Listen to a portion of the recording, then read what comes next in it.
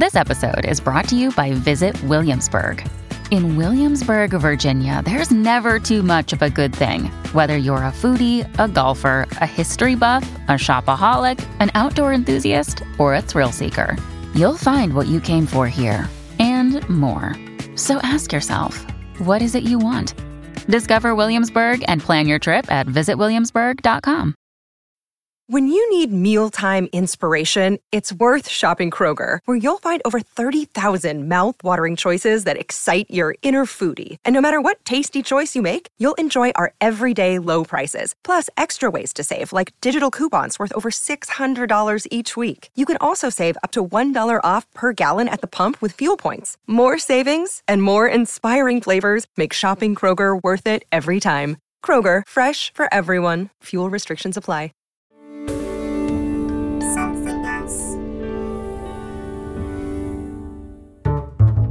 Well, hello there, and welcome to Out to Lunch, where I treat my esteemed guests to magnificent food and the conversation fair flows. My guest this week is a club DJ, broadcaster, and now novelist. As you'll hear during our lunch, I put it to her that she was on the cusp of huge life changes, and I wasn't wrong. Soon after our encounter, she announced to the world that she would be leaving her eponymous Radio 1 show after 17 years at the helm.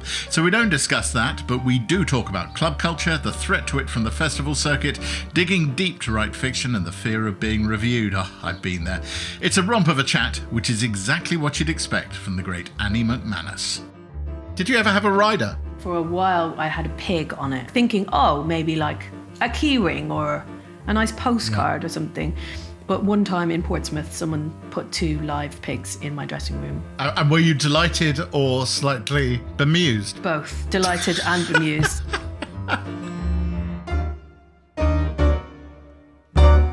Hello, Annie. Hello, Jay. How are you? I'm very well. It's delightful to meet you. I've always wanted to meet you. Oh, thank you. Well, I've got a feast here, and I need your help with it already because I don't know what some of the dishes are. There's something that looks like cornflakes.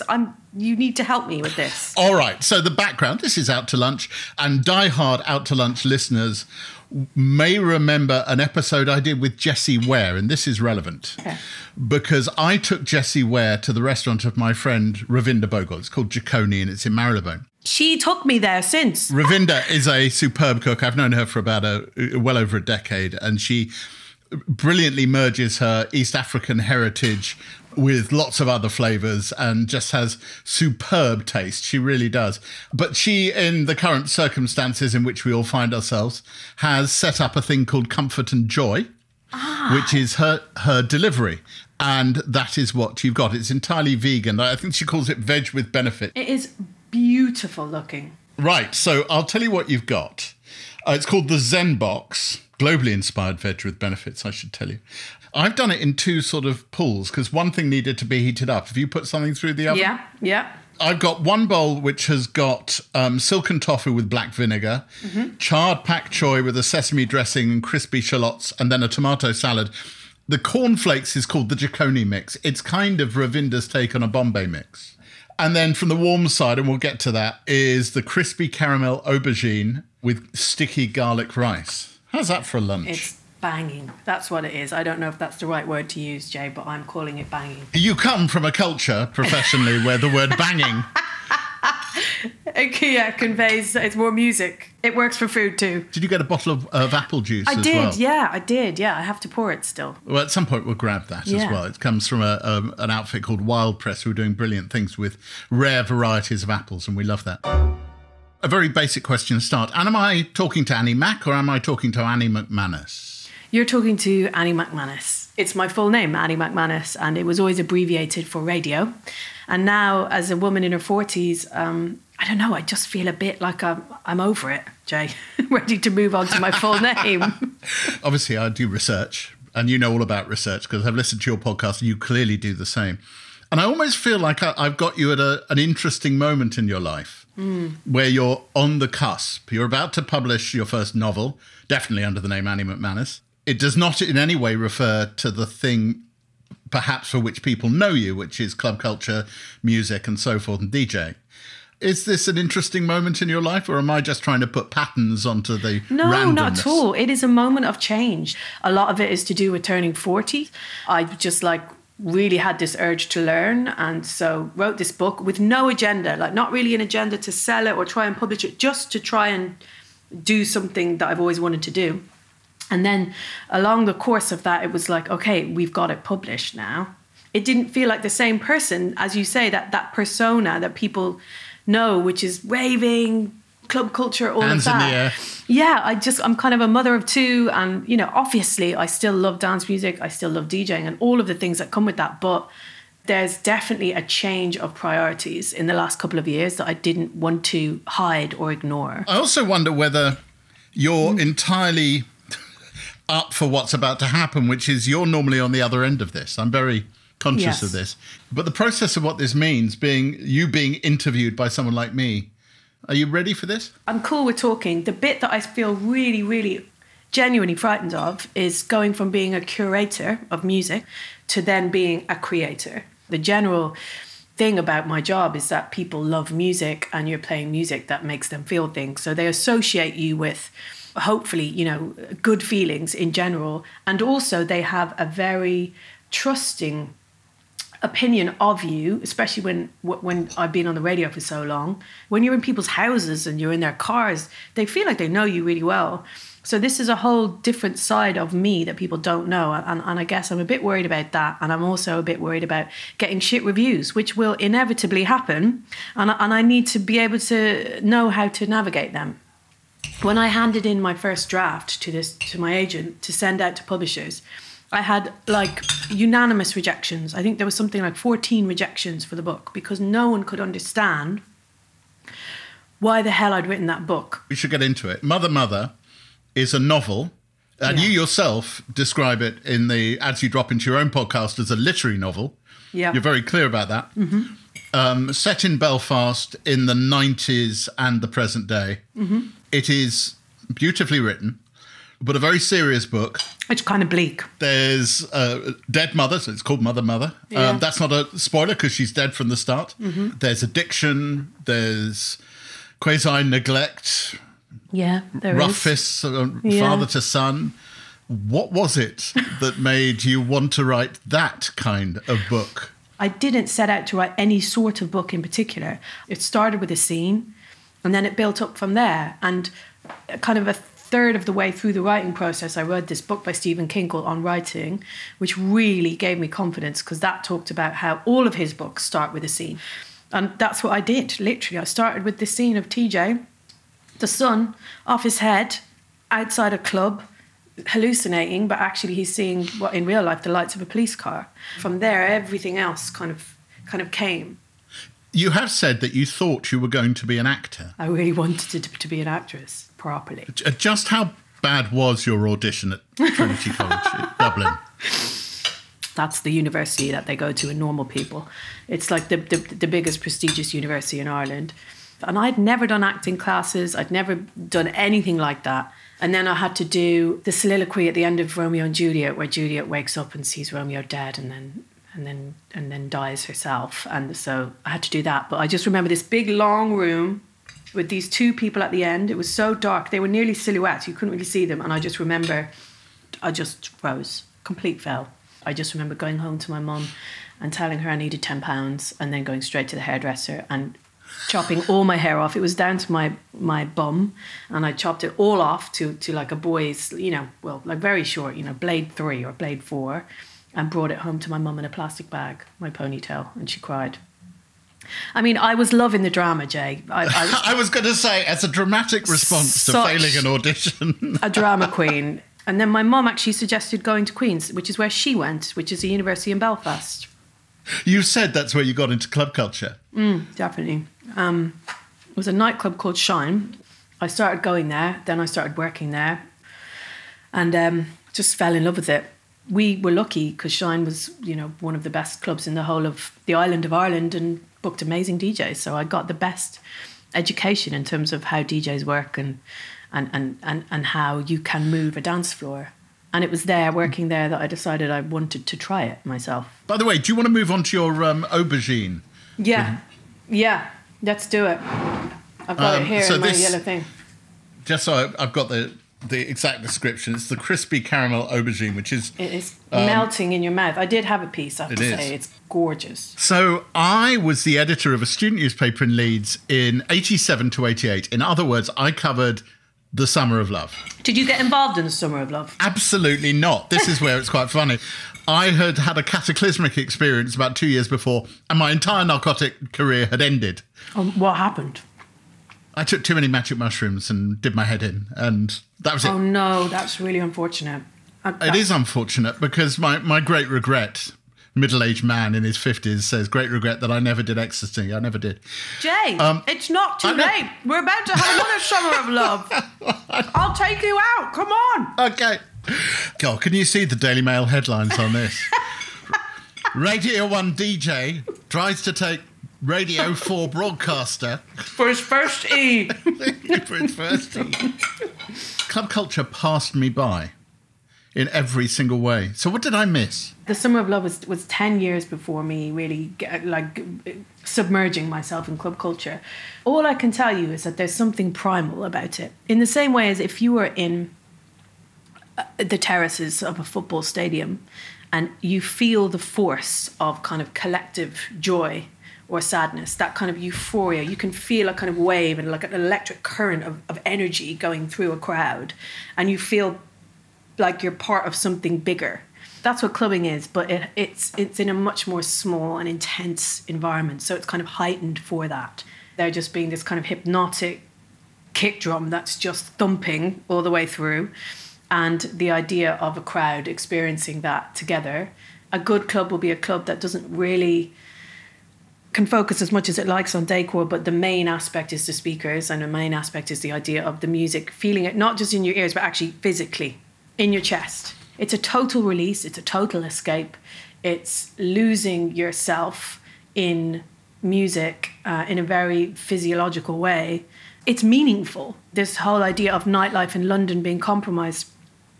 There's places in the world like Amsterdam or Berlin who hold nightlife dear and hold nightlife like nightclubs in the same esteem as they would a Sadler's Wells or a, Glyndebourne or any of that.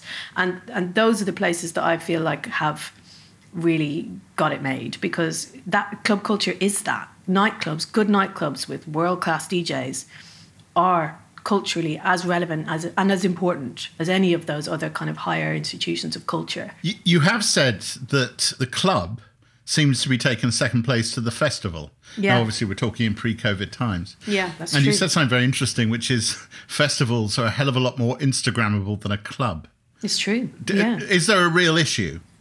What festivals do is they offer you a huge range of music and DJs and clubs. They offer you a mini holiday. Even if it's an hour down the road camping, it's a holiday, it's an excursion. And it's also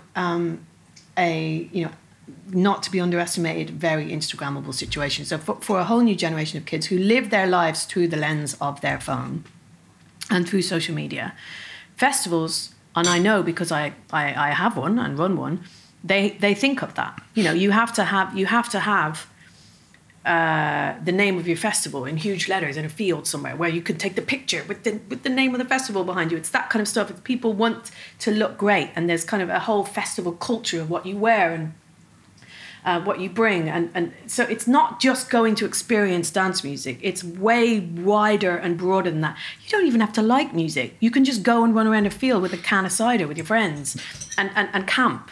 It's just bigger, it's broader, and there's so many of them now, so many festivals, that people, I think, would rather spend 150 quid or 200 quid for a festival and save their money and not go to clubs. And the club culture that used to be so huge and prolific is dying for that, I think.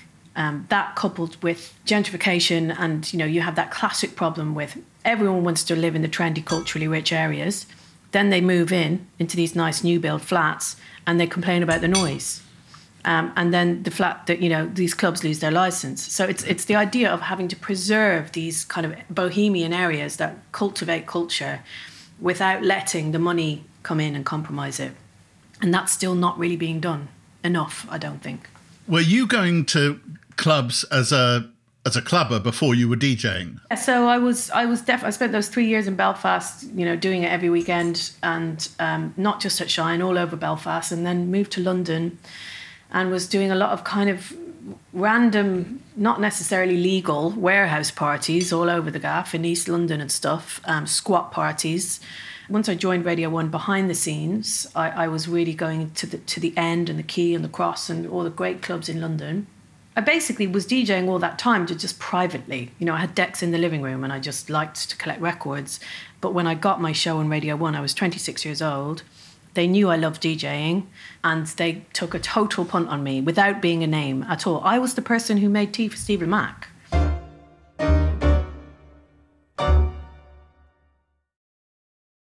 Do you ever wonder how celebrities order food? Like, is Sarah Paulson a Diet Coke or a regular Coke girlie? Some peasant Coke? No. Or how does Sofia Vergara order a pizza? No, nothing. No tomatoes. I cannot eat tomatoes. Yes. Are you cool with mushrooms? Not really. If these are the details you need, and I know you do, I have the podcast for you. I'm Jesse Tyler Ferguson, and on my podcast, Dinners on Me, I take some notable friends of mine out to dinners in Los Angeles and New York City. Listen wherever you get your podcasts. That thing was delicious. So how did that happen? There's actually two things that happen, and they're both kind of funny. One of them is one of the producers, the producer of the Punk show at the time. She really liked the way I said punk in my Dublin accent, and she asked me to do jingles just for the show, just to record some jingles. So that was the first time my voice was on Radio 1, was recording jingles for the Punk show. And then my fellow assistant producer, I was an assistant producer at the time, we were in a meeting with Stephen Mack and my two producers and my other assistant producer, and there was a big screen on the wall, and he had a keyboard, and he just typed my name into Google in front of everyone just for a laugh, and press return. And then it came up, because I was doing lots of radio shows out of the BBC for this thing called Student Broadcast Network. So I did a show called In Session with Annie McManus on that show, and I used to record bands, and so all of these lists of radio shows came up with Annie McManus, with this band, and they were like, what is that? And I hadn't told them, because I didn't want to be seen as the person who was trying to be a DJ. But it was all very apparent, and luckily my producers were so supportive, and Hannah, this amazing woman, Hannah Brown, took me aside and said, is this what you want to do? And I was like, yeah. And from that moment, she really helped me and kind of pushed me forward. When DJs were sick and, when they needed someone last minute, they'd use me. When was the first time you sat in? Well, I got the show when I was in July 2004. That was my first proper show. And it must have been earlier on that year I sat in for Marianne Hobbs on the Breeze Block. And I did that twice before I got my own show. And it was a Thursday night show. It was called The Mashup, lol. And it was just, at the time, quite unique, because dance music was huge. You had Pete Tong, who did house. You did Fabio and Grooverider, who did drum and bass. You did the Dream Team, who did garage. Everyone had their genre and their box, whereas what the mashup was trying to play everything and allow people to like all types of dance music and have that in one show. So that's what I was. That's what I did. How are you finding the aubergine? You seem to have stopped. I'm worried. No, don't worry. I mean, it doesn't really feel like aubergine, does it? Does it taste like aubergine? You can do amazing things with aubergine. Yeah. This has been slightly battered as well before being swamped in a sweet, savoury sauce. It's God, I'm doing real gorgeous. food talk. Yeah, I know, I like it. Your DJing career on the side. Yeah. And I'm going to put it slightly in the past tense because I know you have. You have been huge. You were headlining Coachella and all of that. Well, headlining a tent at Coachella, I have to say that, because headlining Let's Coachella just say is you were Beyonce headlining status. the biggest festival in the whole of the world. I was headlining a very small tent called the Zuma tent, but it was still a big deal for me at the time, definitely. What is that life like? I'm really grateful that it only started happening for me in my late 20s. So grateful. The more I think about it and look back at it. I was a bit more sensible then, not loads, but definitely a bit more, because it is a real roller coaster. I mean, first and foremost, it is tremendous fun. If you have no responsibilities and no people depending on you, it is so fun. I mean, you get to see the world. You go to Mexico City for 24 hours to play a festival, and then you come home again. Looking back at it now, the idea of the environmental damage is horrific. It was a lot of touring, a lot of traveling, a huge adventure. I used to travel to America and just go on tour on my own and just like arrive in Philadelphia and like hope the tour manager would show up and go and DJ and then go to Delaware and just do all this stuff on my own, which is, looking back on it now, mad. But you kind of collect people in every city that you go to. So, once you do it enough, you'll have people that you can call in LA or in Toronto that will come out for dinner with you and come to the club with you.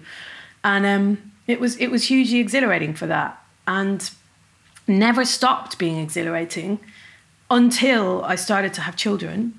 The DJ aspect was always the same, but the traveling started to feel a bit like work.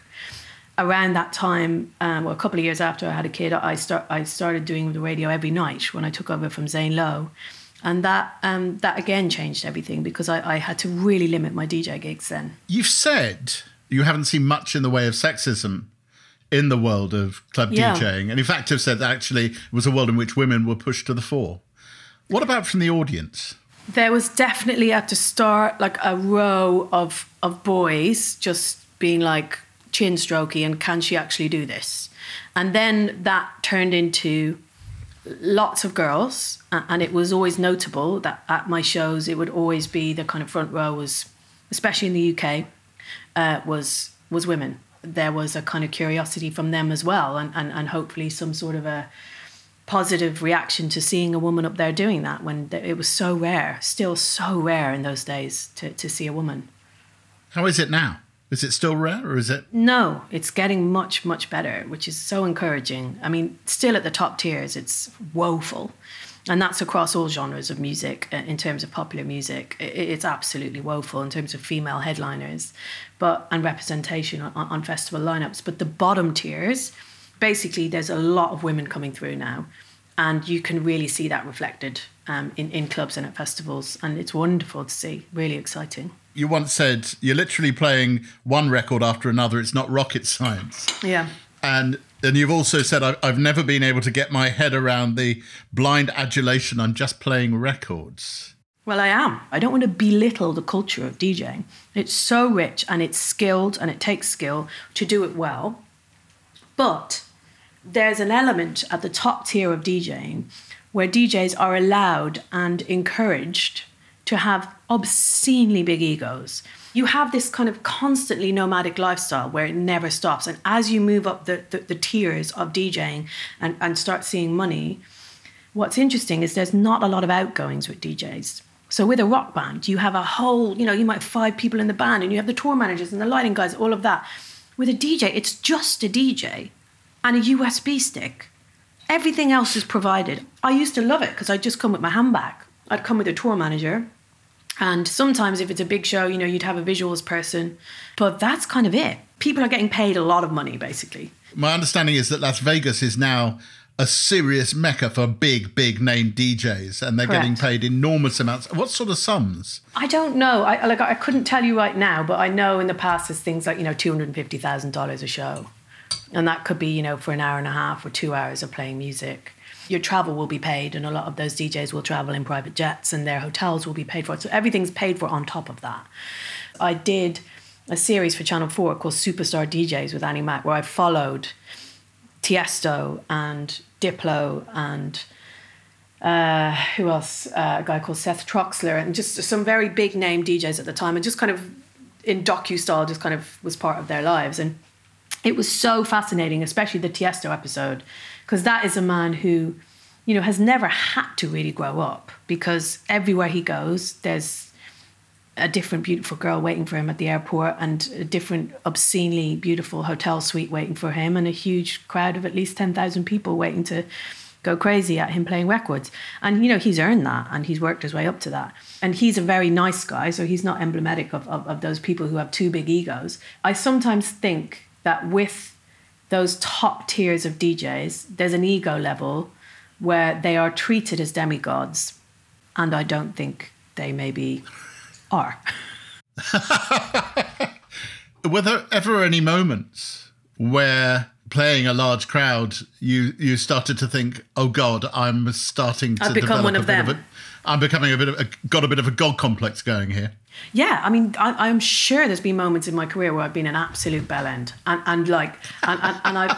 I've freaked out about stuff that's minor and small, and so it's interesting because I can see it from both sides. Did you ever have a rider? Oh God, yeah. What was on it? Nurofen Plus, Barocca, always a large bottle of very nice vodka, a couple of bottles of red wine, lots of beers, fruit, all that biz. For a while, I had a pig on it, which was kind of just a funny thing because I love pigs. I really like the animals.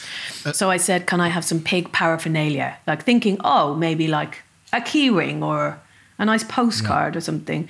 But one time in Portsmouth, someone put 2 live pigs in my dressing room, 2 piglets. And were you delighted or slightly bemused by the arrival of the piglets in your dressing room? Both. Delighted and bemused. And I got a good stroke and I held them and it was very, very lovely. And then I sent them home with their owner because the bass was so loud that they were trembling from it. They were freaked out. It's not going to help the pig. It's not going to be great for the pig. One of the other things that's happened, the clubbers with their phones. Sure. You've given the impression that you see it as detrimental to the experience. It's that thing of living your life through the screen rather than living your life. Is that seriously a problem? If you're experiencing anything with a screen in between you and that thing, it's not going to be as effective. And it's the same. It's interesting, like the kind of physical manifestation of how it works. Like back in the day, if there was a big moment in your set, you'd have all the hands in the air and people would be clapping and cheering and shouting. But now you just see the phone lights. So you know that something's going well when you just see loads of phones in the air. And what's interesting is afterwards, you look back at all these videos that people post. The sound is shit. You can't see anything. I'm this tiny dot in the distance. Why are you filming? Just like keep your phone in your pocket and feel it in your chest and enjoy it.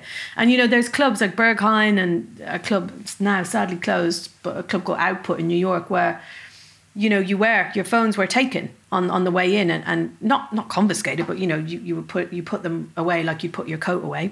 That would be it. They're not deemed a constructive thing in the room.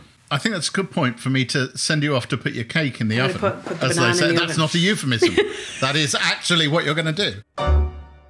So this is banana cake with a coconut miso cream and peanut brittle. Shall we have a go? That's all right now.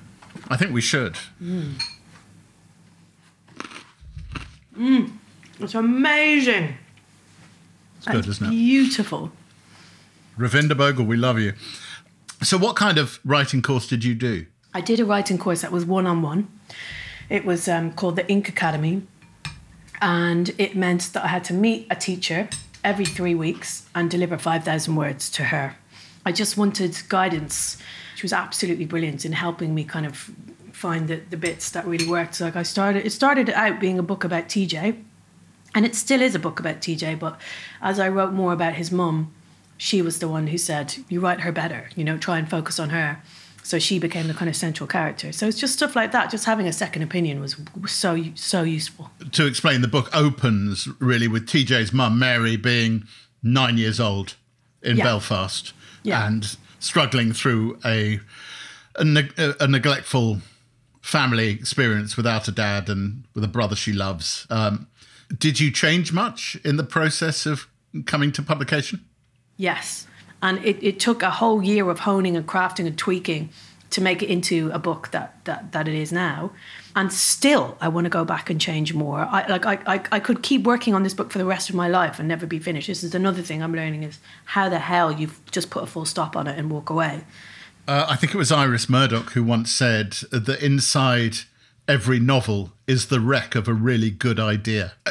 Are you finding your way through to having a language to discuss this novel, this piece of you? I'm getting better at it, I think. I had Zadie Smith on my own podcast, and she talked about how when you write a book, it's gone. It's not yours anymore. And she was so casual about that. And I was like, how do you let it go when it's so, as you said, such a part of you, You did also have another conversation in the Zadie Smith conversation on your podcast, Changes, where she talked about how she loves reading people's first novels because she feels like she's in at the beginning of something. And you then said, I've just written mine. Yeah. And she said, send it along. Did you ever send it along to Zadie Smith? I did not send it, and I'm not going to send it, and I'm going to refuse to allow her to read it if she ever even suggests such a thing, because I don't want her to. I'm too embarrassed. You can't stop anybody reading it. Well, I'll message her and say, you are not allowed to read this book, the end. Or maybe I'll let her read my next one. But I come back to the question, Your Honour.